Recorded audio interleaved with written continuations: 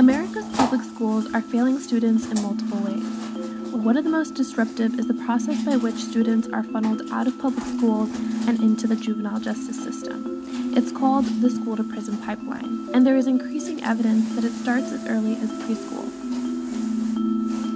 The school-to-prison pipeline primarily victimizes Black students, trapping them in a cycle of incarceration. I want to believe that every student wants to overcome the societal predictions of what's placed on them because of their race, sex, and the socioeconomic status. Increasingly, schools are cracking down on small offenses, such as cutting classes or being disrespectful. This is supposed to discourage more serious infractions like drug or weapons possession, but what constitutes as disobedience or disrespect can be very subjective.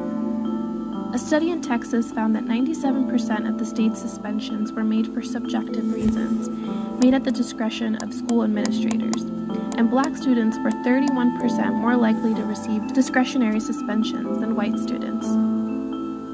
It obviously affects the individual who's actually entering the penal system, but you're affecting communities, you're affecting the economy, you're affecting families, you're affecting school systems.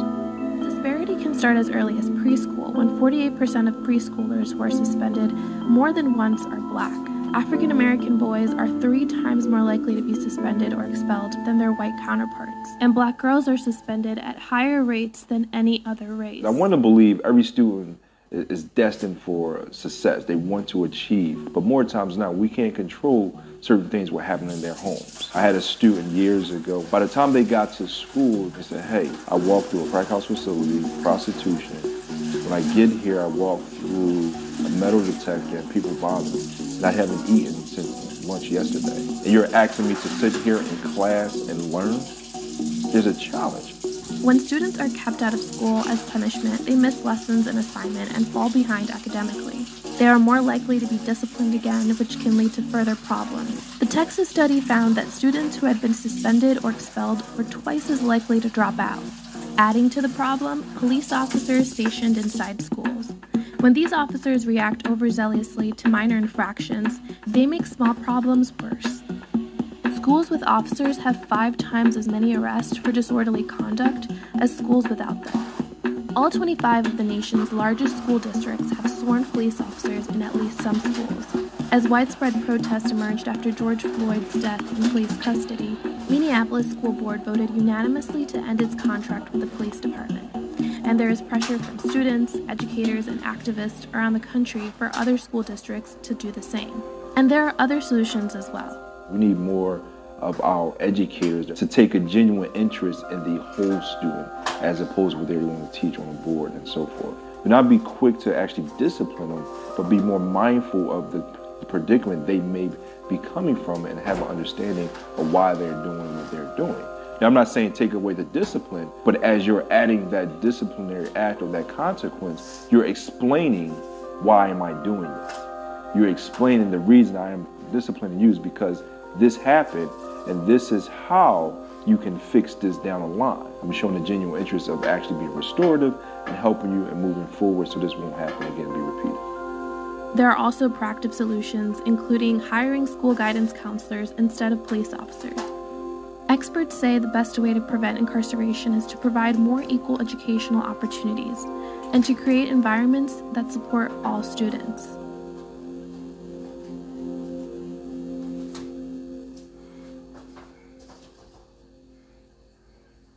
Hey, NBC News fans, thanks for checking out our YouTube channel. Subscribe by clicking on that button down. Hey, I want to welcome everybody to another episode of You and the Law podcast show. One of the co-hosts of the show, Virgil Green, and the bearded guy that's sitting next to me that won't see on camera tonight, goes by the name of Chief Swaggy One. And I'm trying to get our guest, Pastor Jesse Jackson, on to the show. So we're going to get him on and talk about this informative topic about the pipeline to prison in school, Chief. What's going on, Virgil, man? How you doing? Hey, I'm doing good, man. Yeah, a little bit under the weather, man. Yeah, man. I'm a little bit under the weather, and I don't want to be blowing my nose and stuff on camera. So, out of respect for our listeners. Hey, man. I go ahead. I have a favor to ask you, man. You got a flavor or a favor? Favor. Go ahead. What's your Stop posting pictures of snow, man. Stop posting pictures of snow. Hey, man, you know what? I'm going to hold on a second, man. Let me bring on the good Pastor Jesse Jackson. Pastor, how you doing? How you doing? Hey, man? Hey, we doing you. Yeah, we got a little breakup, but can you hear us? Yes, sir. I sure can. Yeah. Man of Sigma, man of God, man of Sigma. How are you? How are you, brother? How you feeling? A little under the weather today, man, but I'm doing good, man. Good. I'm so glad to be back with you guys all so much for this invitation.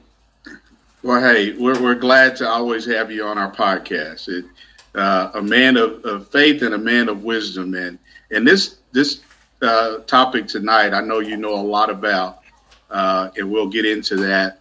But Pastor, before we get into it, my co-host is on me about me posting pictures of snow, and you know, I'm up here in Minnesota, man, and I'm not used to all this snow, and so I'm doing my impression of being a weatherman and letting people know back in Oklahoma City what I'm dealing with. And so now, so, you know, man, just enjoy the pictures. That's all I got to say. Okay, Virgil. Moving on. So Pastor Jackson, for those who maybe the first time listening to our podcast, won't you let everybody know, you know, who you are, what you do, and we'll go from there. Okay. I am in my 20th pastor of the East 6th Street, on the pastor, the first and only one. I've been there, like I said, 20. But when I be more involved with community, more involved with the young. So I also in license and begin to teach. And I taught first here in Oklahoma City, the Marcus School, and my program at Marcus. I moved to O's, and let me just tell you a little bit. It's called the Make It, Me, and so it was class. Not the best way is to educate principally African American, and so I started second grade with them each year. I was fourth grade and fifth grade team, and so the program that sixth grade to middle school, and that's the ones that on the 4-year plan graduated or on the way. We have some that are and I said kids to be in the community. You different on purpose. Some would become fathers before. None of them would go to the penitentiary. Some of them would do some of the negative things that have influenced. And that's exactly have done. So that situation as a result. I'm still, but I'm in an alternatives. And most of the young men in the system at some kind are either ward to the state or adjudicated. The interesting part, there is a whole section of schools that deals with young folks that are everywhere regular public schools. I live in a group home, but those that was in Integris or St. Anthony's or some of them day sites, those kids. Okay. That's a different challenge right there. Yeah. Hey, Pastor, we're getting some not a really good audio, and I don't know. I think it's going to be on your end because we're kind of, getting hit and misses of what you're saying. So I want to make sure we got a good audio sound. The video is good. It's just the audio is kind of cutting in and out. Just some on my end. So we'll let you try to work that out. You may have to log out and log back in with that link that I sent you, because this is a very important topic, and I want to make sure that everybody can be a part of this conversation. Yes, sir. Let this works for a minute. If not, I have to log out. Should get rid of some of the. Okay. But yeah, I'm working with the in there, and that is. But it's on the students that are present everywhere. Some of those, the regular schools, they just have not. They just have not been the same behavior. It's the same thought pattern, the same communities, and really teachers have to be craft. And I just don't believe that you don't like. You have to want something good from them. I think to bring it. Yeah. Well, Pastor, I don't know if you saw the opening clip that I played where, they talked about, how this pipeline to prison, how it impacts, our Black youth. And, Pastor, for a very long time, and even currently, people have blamed the school resource officers for being in the schools, that they're the ones that are responsible for kids going to juvenile detention. But Pastor, I'm gonna ask you this question. To me, I think it starts with the schools itself. I mean, give an example. You may have a school resource officer in a predominantly white school. They don't have that problem. You have a school resource officer in a school that is made of minority students, Black and Hispanics, and you have a different mindset of the teachers and the administrators that deals with those students. So to me, a police officer just can't arbitrarily take a student out of the school. That has to initiate with the principals. Well, the resource officer. I think the resource officer is being fruit, and that's the first talk about. But it begins a lot earlier than that. The great and the community. Yeah. Tried to do with Marcus Garvey was community to try to strengthen the community. What happened is that no matter what it would these kids, we're getting ready to go into the Christmas. So when you got the kids going home for 2 weeks, an environment that there is, so most of what he's going to lose during that time. And so, you do all this good work, and then he loses all that, and you have to start over and over again. So bigger than just the resource officer, for case that I'm dealing with right now, so we're handcuffed we're handcuffed. The Department of Human Service have changed the rules, so kids know the rules better than we do, and that there's certain things that we cannot accountable for today that none of us would have been able to get away with, and none of us would be able to do the work that we need to do by the teachers. But these guys are like, no, I'm not doing it. I'm not doing it. They can't make me do it. In fact, they can't even make me go to school.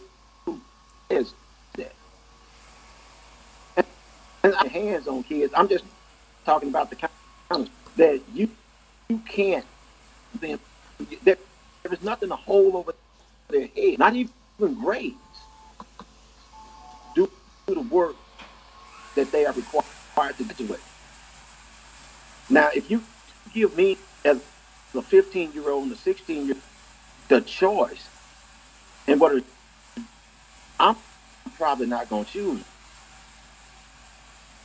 because I'm my centeredness. Be thinking of 2 or 3 things, and ain't none of them got nothing. And it's set up like that. I think that part, that the home and the community part, and the resource office. Some issues with some resource office, sure. But several things. Okay. Hey, Pastor, we're still having some audio quality. And are you on a laptop or your cell phone? Phone. Now. You're on your phone. Yeah, you probably got if you go ahead. Okay. Yeah, if you're on your cell phone, maybe you can switch over to a computer, laptop, or something. I think we'll get a better quality sound, because it's coming in and out, and like I said, this is a very good topic, and so I want to make sure that we are everything is real clear, because we're going to have a lot of guests come on. So if you want to switch that out and then come back in on the link, and we'll be waiting on you. All right. I think I'm in the right now. Are you? I should just. Okay. All right. All right, Chief Humphrey, did you have a comment? Yeah, I will tell you, man, that as a former school officer for many years ago, I will tell you that there were administrators who did use school resource officers to intimidate kids. They would actually say, "Hey, come in. This officer's coming to arrest you. This officer." And then when you go, "Okay, officer, handcuff him," or before they brought the kid in, "Hey, let's scare him or her by putting the handcuffs on him." Well, you don't do that, and correct. So, and then a lot of times we have gotten law enforcement involved in school issues, which are totally civil or administrative. It's not criminal. And so when you use a school resource officer to go into a classroom because a child is being loud, and you use a school resource officer to make sure the kids go to class, that in itself can come back to bite you. And a school resource officer program is only as good as the MOU, Memorandum of Understanding, that the schools have with the police department and the police department have with the schools. In that MOU, it should state very clearly what are the duties of police, what aren't the duties of police, and what are the duties of administrators. And so we both, I know in the past, we've used each other as leverage. And that is why you have that reality for some. I'm not going to even say perception, because it is true. There have been a lot of kids that have been targeted and have been part of this pipeline to prison, just based on the fact that you start writing them tickets, so you take them to juvenile, and those kids have a record for something that could have been handled in the school. So, yeah, Pastor's right about that. Yeah.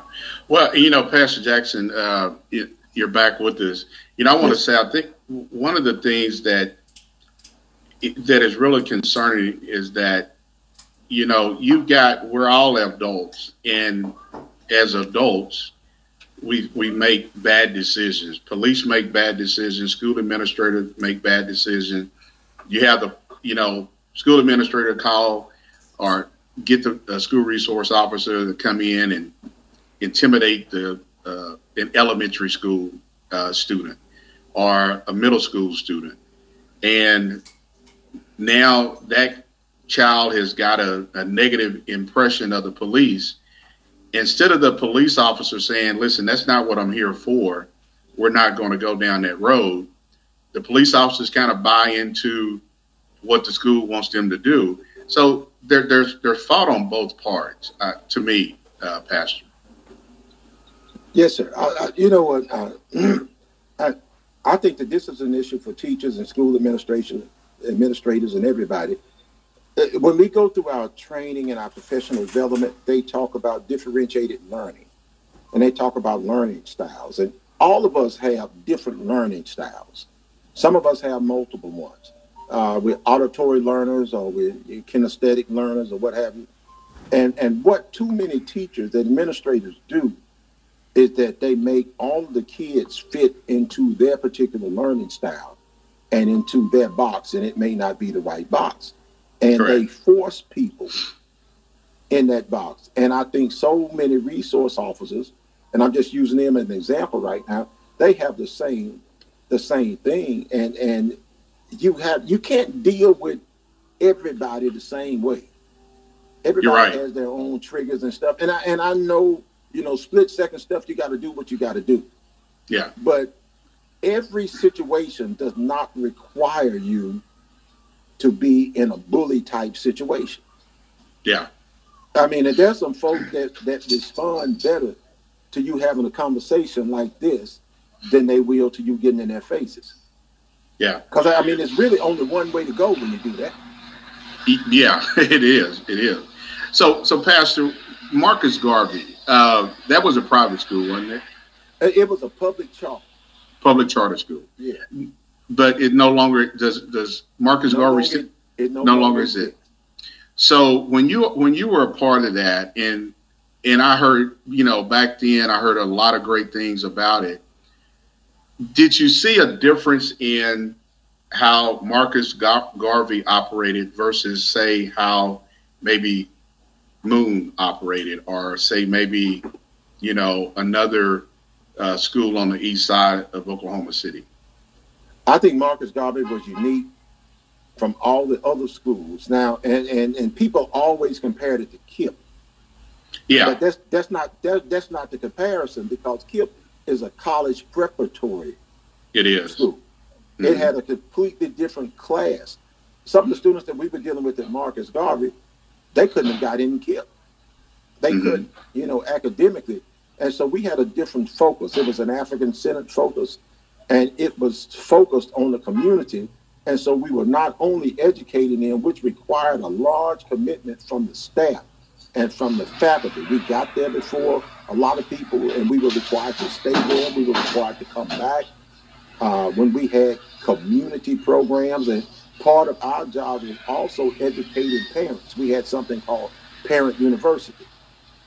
Because we recognized that if you didn't do something with the family or anything with the community, then you were going to be defeating your purpose. Because you would be sending kids right back in the same situation. It's like giving them a bath, but then putting back on the same dirty clothes. Yeah. And that's not good. So we just had a different focus, and the focus was more holistic, and even the kind of extra classes that we had in there, in terms of African drumming and dance and a lot of the other things that we did. We had everything but athletics, right? Later on, we did get wrestling. We got everything but like football and basketball. And of course, kids, when they reach the 6th grade or 7th grade, you know, that's what they want to do. Yeah. And so, you know, we start losing some kids to Moon and to other places because they had the teams that the kids wanted to compete in. Yeah. Yeah. So, Pastor, I just want to remind everybody that tonight's topic is what actually is the pipeline to prison. And, you know, I think this was especially with, you know, we've had all these mass shootings in schools. Some of them have occurred from students themselves. And you made a comment about just everybody learns at a different level. Yeah. And you know, my kids were in the Middale School District, and I remember one morning they were in elementary, and I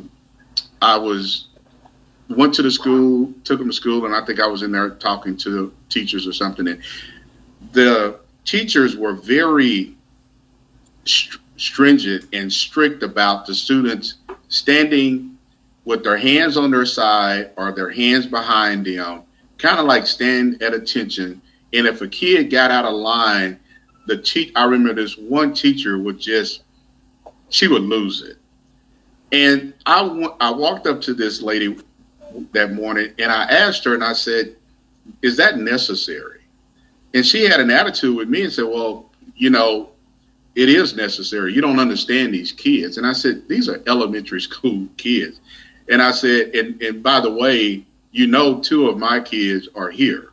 And I don't think you should be talking to anybody's child that way because they are not standing in line. And so, you know, I saw an image of a kid standing in a cafeteria with their hands either beside them or behind them. And then I saw another picture of guys in prison standing in a line to get food in the same position. And so it's almost like, do we not realize what we're doing, Pastor? Because we're so demanding that these kids stand in line. If you step out of line, you're going to get sent to the principal's office, or you're going to get sent to some kind of in-school suspension. And it's like, where is the education part of it? You know, it's like we only have one speed. And I always use this example. If the only tool in your tool belt is a hammer, then all of your problems are going to be conceived as nails. And, you know, I'd rather not kill flies with a hammer. Mm-hmm. And think of the damage that you do with that. But that's basically what we do in terms of discipline a lot, because it becomes a thing of respect, and you want to make everybody do things exactly like you want them to do. And that's not really practical any more than it is for my first grade year old grandson to be in a class where the teacher is going to insist that he sit still. Well, first grade boys don't sit still. No. I mean, they don't. They don't. And I really don't know that they can really in first grade. That takes some discipline. That's an entirely different effort. And I think our expectations are outdated and our memories are not good because we tell the stories about, well, when I was a child, this is what we did. No, I don't think you really remember things the way you did things. Yeah. Yeah. So Keith, when you were in elementary, you know, that's a long time ago for you, man. A long time ago.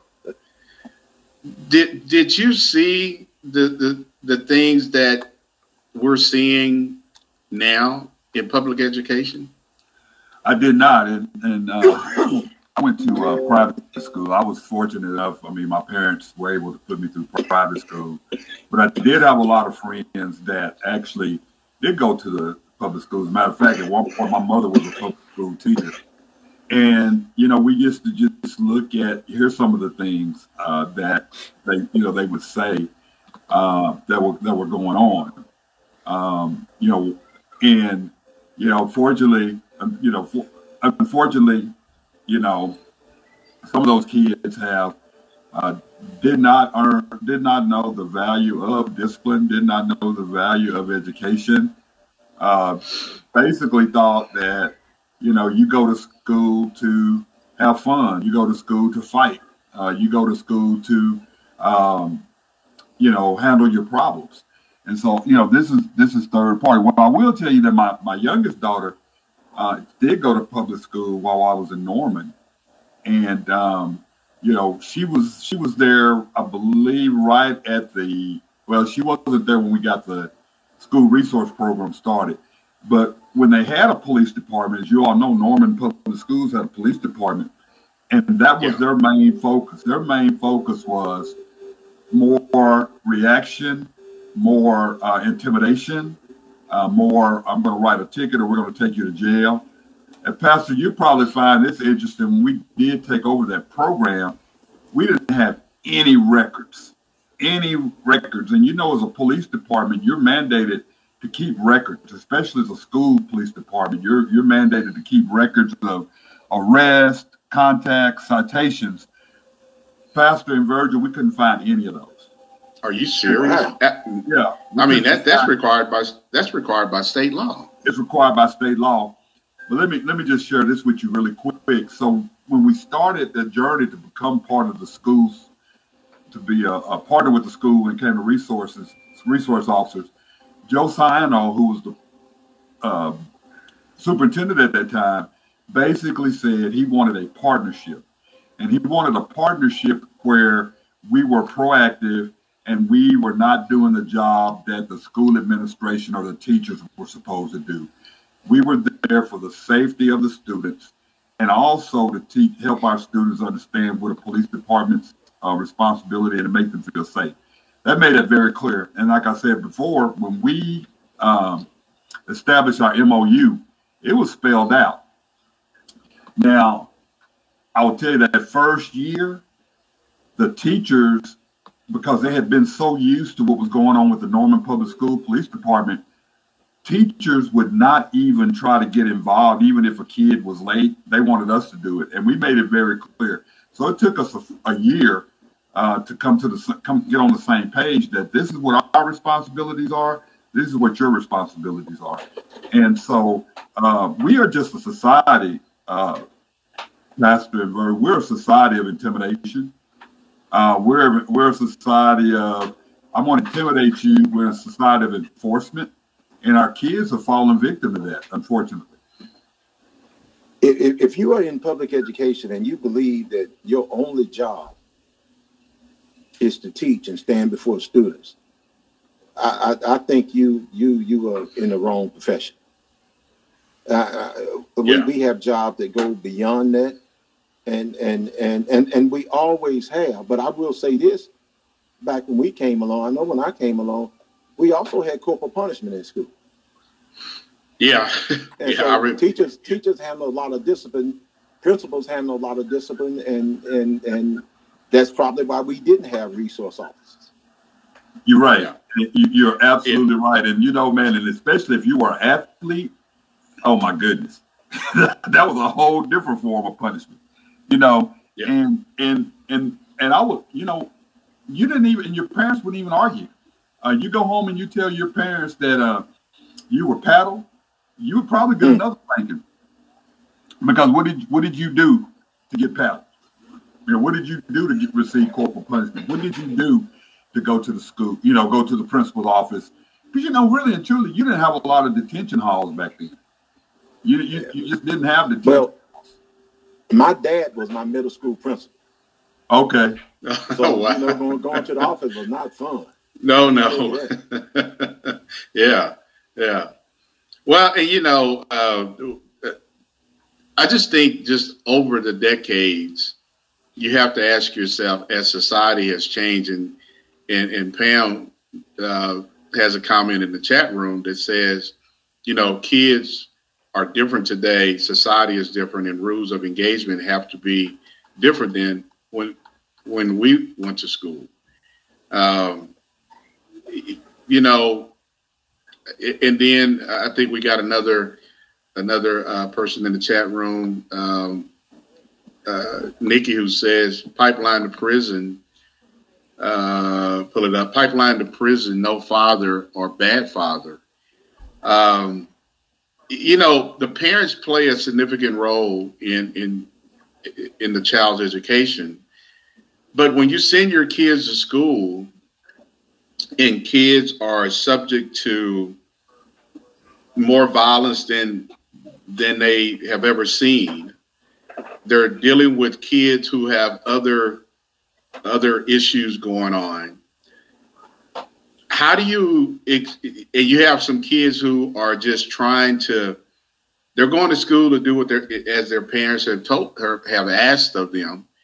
But when you're dealing with all those external or internal things, Pastor, and then you're dealing with a teacher who has a bad attitude, then you're dealing with a counselor who has a bad attitude, then you're dealing with a principal who has a bad attitude. How do you expect for kids to really respond when they're dealing with all these negative issues? Man, it is a combustible situation. Because we always talk about bad apples in every profession, and that comes up a lot when we talk about teachers. Excessive force with certain police officers.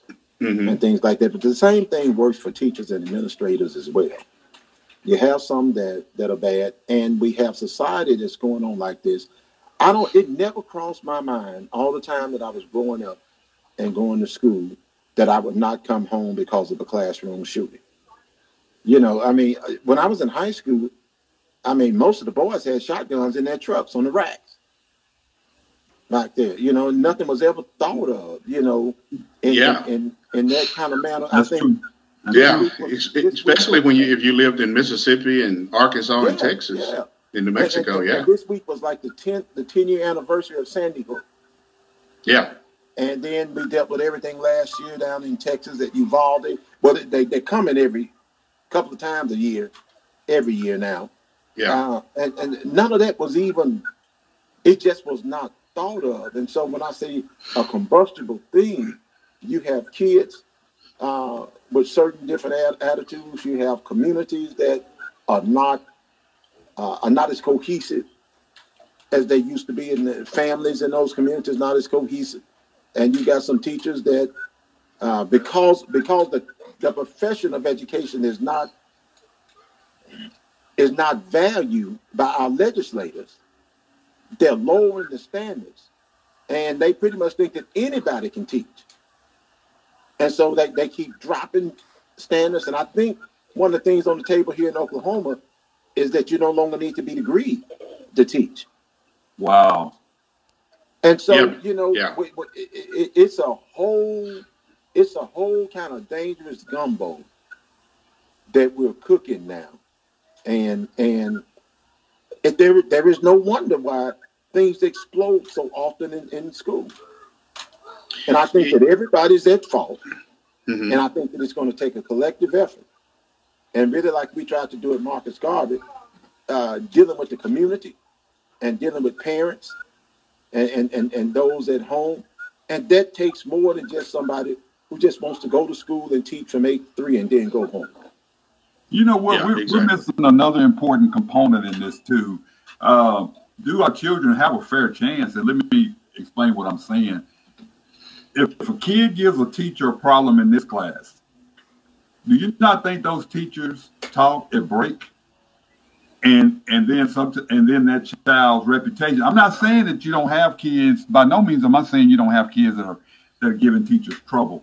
But if you have a teacher who doesn't understand, especially kids who look like us, and that's all they do is badmouth this one kid. This kid's giving me trouble. This kid won't sit down. This kid won't do this. This kid talk back. This kid this. And then they're having that conversation in the teacher's lounge. And then they're having that conversation on admin days. The whole entire teaching line has formed an opinion of this kid. And do you believe our kids are getting a fair chance when this happens? Well, you know, Keith, and Nikki says this in the chat, that she says school districts need the right and flexibility to have troubled children removed from the classroom. You know, Nikki may have not been watching the beginning of the podcast show, and some others may have not caught the video clip that we played, where the principal of the schools, his comments were, these kids are in the inner city. They're riding public transportation to get to a school. Then they're walking through these parts of the community where there's gangs, where there is all of the type of crimes that are going on. So these kids are walking to school, seeing all of these things, and by the time they get to school, they may not have had breakfast. They may be late. Then all of a sudden, they're being told you can't go to the bathroom, or no, you can't have an apple or whatever it may be. And now you have just, that relationship with that student is not going to be good throughout the day. Yeah. And so as adults, do we not even stop to realize kids are going through a lot of stuff that as an adult you will never go through and probably didn't experience as a kid growing up. But Virgil, many of them have PTSD for the very reasons that you said. Yeah. And I mean, and this is why mental health is so important, and getting this to them. We don't know if they slept last night or how they slept, or if they had to defend mama, or if they had to defend themselves or a sibling. And some kind of way they got a chance to escape coming to school. And that's why I think our first or even our second effort can't just be to hit them with this force and to make them do what we need them to do. Because there's some folks somewhere else trying to make them do some other things. And they have trauma behind that. And nobody wants to deal with the trauma that these young folks legitimately have. And I want to say there's certain mile markers. And most of the research says if people don't learn to read and don't learn some developmental study habits by the third grade, then it's over. We do know that by the third grade, a kid knows whether or not they like school. Correct. And if they don't like school at that point, it's going to be rough as far as they go. But if they do like school, there is hope. Fifth grade is a mile marker with the test. And I think eighth grade, there's some tests that they have to take in the eighth grade here in Oklahoma. And if they don't pass that test, that reading test, they can't get a license at 16. And they've said for years that the test that these young people have to take in the third grade basically determine how many prison cells they build. Because if a certain percentage is, fail these third grade tests, again, because they know by third grade, the handwriting is on the wall for a lot of things. They know what they got to build. And so you can conceivably go to school in rundown schools, live in rundown public houses, drive rundown cars, ride rundown buses, and then go to prison and have next generation computers. Yeah, exactly. If the prison is the best place that you've ever lived, the cleanest place that you've ever lived, that says something about our priorities in this society. Our society, exactly. That is so true. That is so true. I got Nikki. I'm looking at Nikki's response, and she said, send kids with trauma back home so they do not affect others not responsible for their plights. So in other words, what I'm hearing is give up on those kids. Maybe I'm misunderstanding what she's saying, but she's saying send the kids with trauma back home. So you send the kids with trauma back home to where the trauma initiated. Yeah. Well, and Keith, and then we got a comment from Pam who says, there are a lot of teachers who are in the teaching profession by default. She says by that I mean they couldn't find the job of their dreams or of their choice, and they defaulted to teaching to make ends meet. Not good for the kids or the system.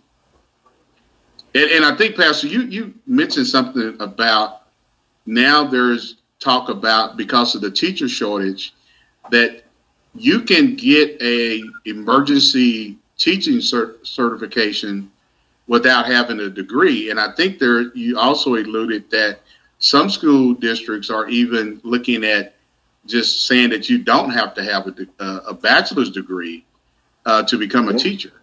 Yeah.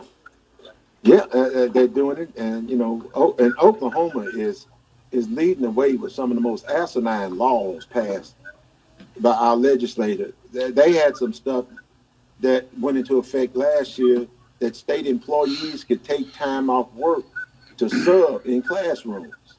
Yeah, I heard. Yeah, that the governor, I don't know where he came up with that stupid idea. Like, I mean, so you just think that anybody can do it? Can go into the classroom. Personally, I think anybody can do your job as governor. Yeah. So let me take a day off and do your job and see what, you know, see how all that works. Yeah. But you know, it's people have devalued the idea of education. Public education has been under attack, and it's under attack more than anything else by the state legislature and politicians there that really they're going to take public funds and give it to private schools. To private, yeah. And they continue to ask public schools to make bricks without straw. Yeah. I mean, we're taking away more and more resources, yet we're asking you to do more and more. And if we're spending money, you're making us spend money that we really don't have on testing. And on some of the testing, it's this, you got people that are defining the problem and then giving you the answer in these tests to back up the problem that they're saying, to justify them getting more and more money. We're not spending on what we really need to spend money on retaining some of the teachers we have, because they're going to go to Texas, they'll go to Kansas, they'll go to Arkansas, New Mexico, and make a heck of a lot more money than they make in Oklahoma. Yeah, I don't think too many are going to Arkansas. I think Arkansas has the same problem that Oklahoma has. But hey, Pastor, I want to remind everybody that tonight's topic of the podcast is what actually is the pipeline to prison. And I want to get to a comment that Nikki made. And, you know, I think Nikki is, I'm going to pull this up. She says, you want kids to fare better, search for absent fathers and drag those fathers back into the home. You know, Nikki, I can kind of probably, see where you're coming from. But I think, this conversation is about the pipeline to prison. Obviously, when you have both parents in the home, kids are a lot more successful. But also when you have single mothers have raised young men to become very successful. And so you have a lot of women who work, who make sure their kids go to school to get an education. And I'm reminded of the sitcom Good Times. They lived in the project, but they made sure that Michael, Thelma, and JJ went to school, no matter of what their environment was, but they came from a two-parent home. So I don't know, Nikki, are you saying that Black women cannot, make sure that their kids who their fathers are absent, that's a problem? Because at the end of the day, I think there's a lot of great examples of a lot of kids who have become, whether they're athletes, Pastor, or whether they become successful in the business world, but they came from a home where it was just them and their mother and not the father. Well, you had a man that became the president of the United States that didn't have a father. Exactly. And you had a woman that became a vice president whose family, whose father left, divorced her mom. But let me say this. Yeah, in a perfect world, we understand a two-parent household is what we expect. It's what we believe is the key to successful kids. Now, that's in a perfect world. We know that's not possible. So but let me say this. When you tell somebody that because you don't have a father in the house, that's what they hear, you're going to be unsuccessful. You're planting that seed that they can't do it. They can't make it. Now, it's the same thing when they go to school and you ignore the fact that they may have some type, they may not learn. It's like the pastor said, they may not learn as fast as someone else.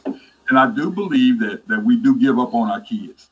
I do believe that teachers get frustrated, and I get it. Some of these kids do cause you to become frustrated, but there's more kids that don't do that than there are that are frustrated. And I think a lot of times we do paint kids with that broad brush because we think because they look a certain way, dress a certain way.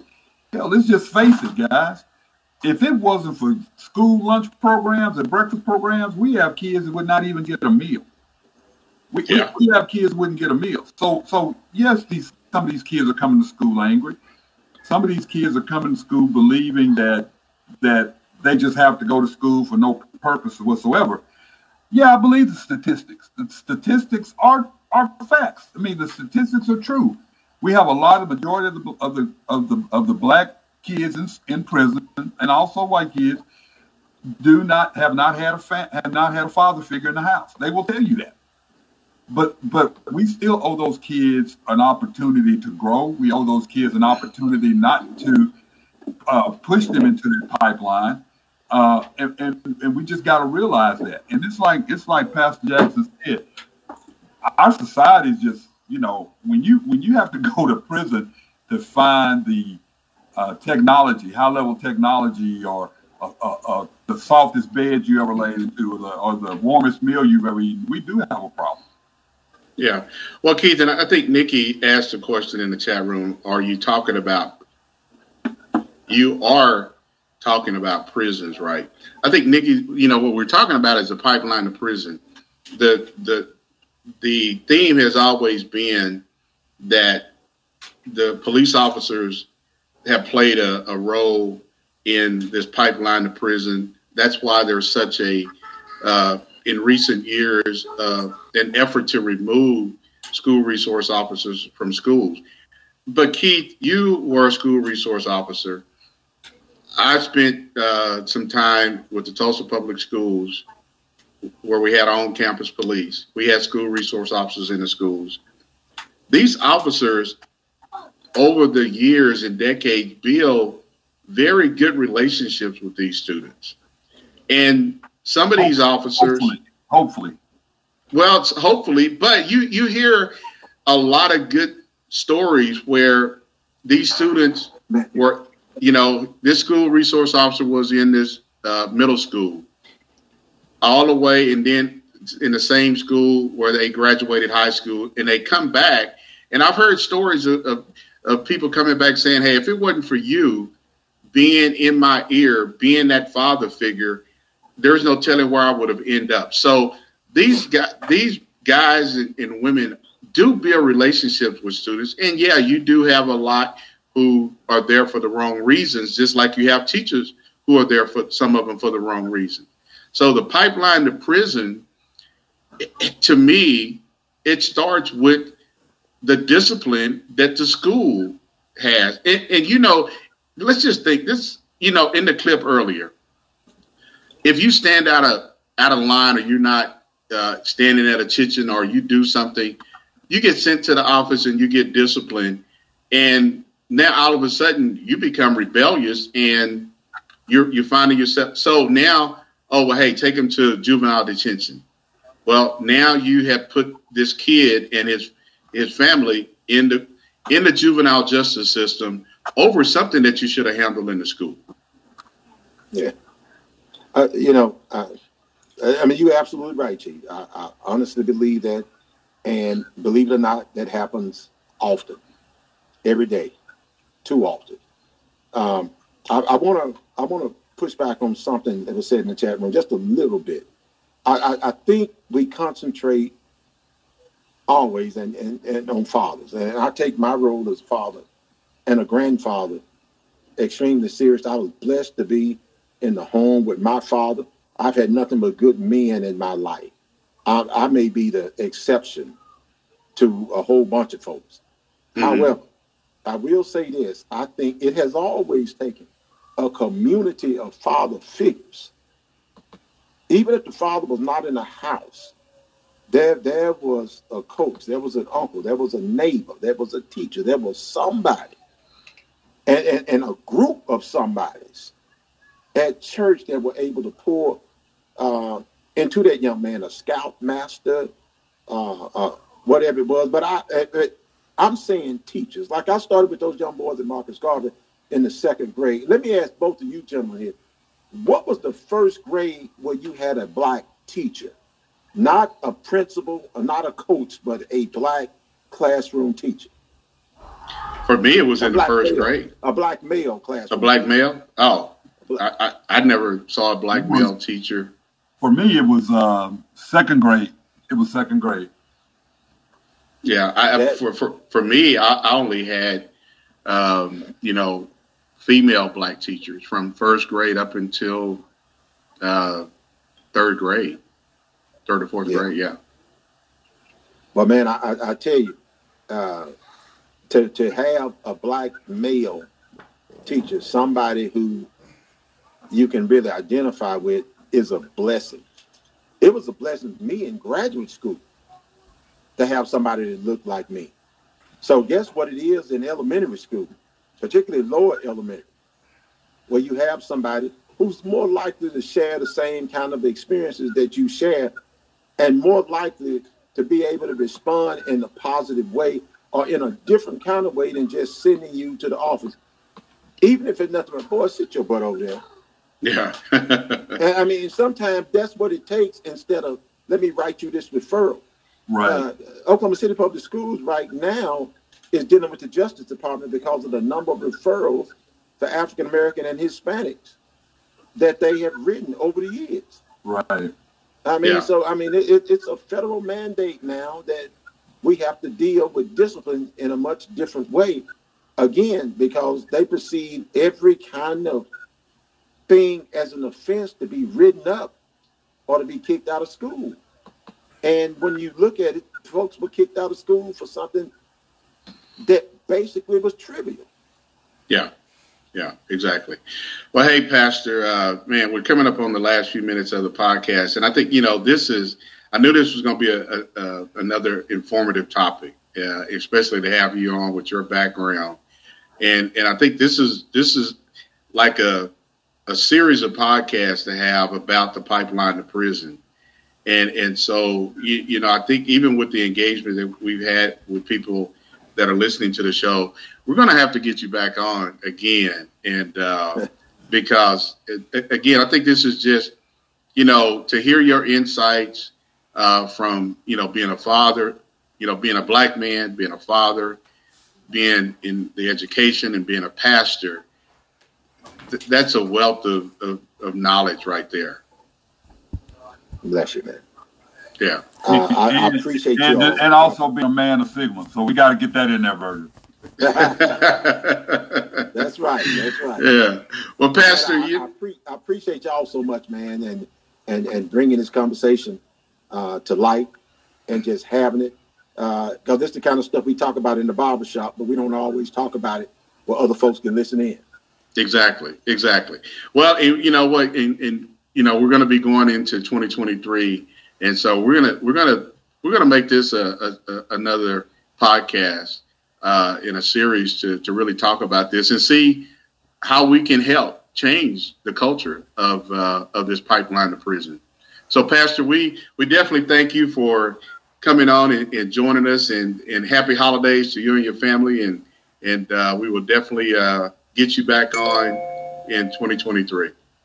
God bless you, man. Same to you all. Have a wonderful holiday, and look forward to talking to y'all real soon. All right. Appreciate you, brother. Appreciate you.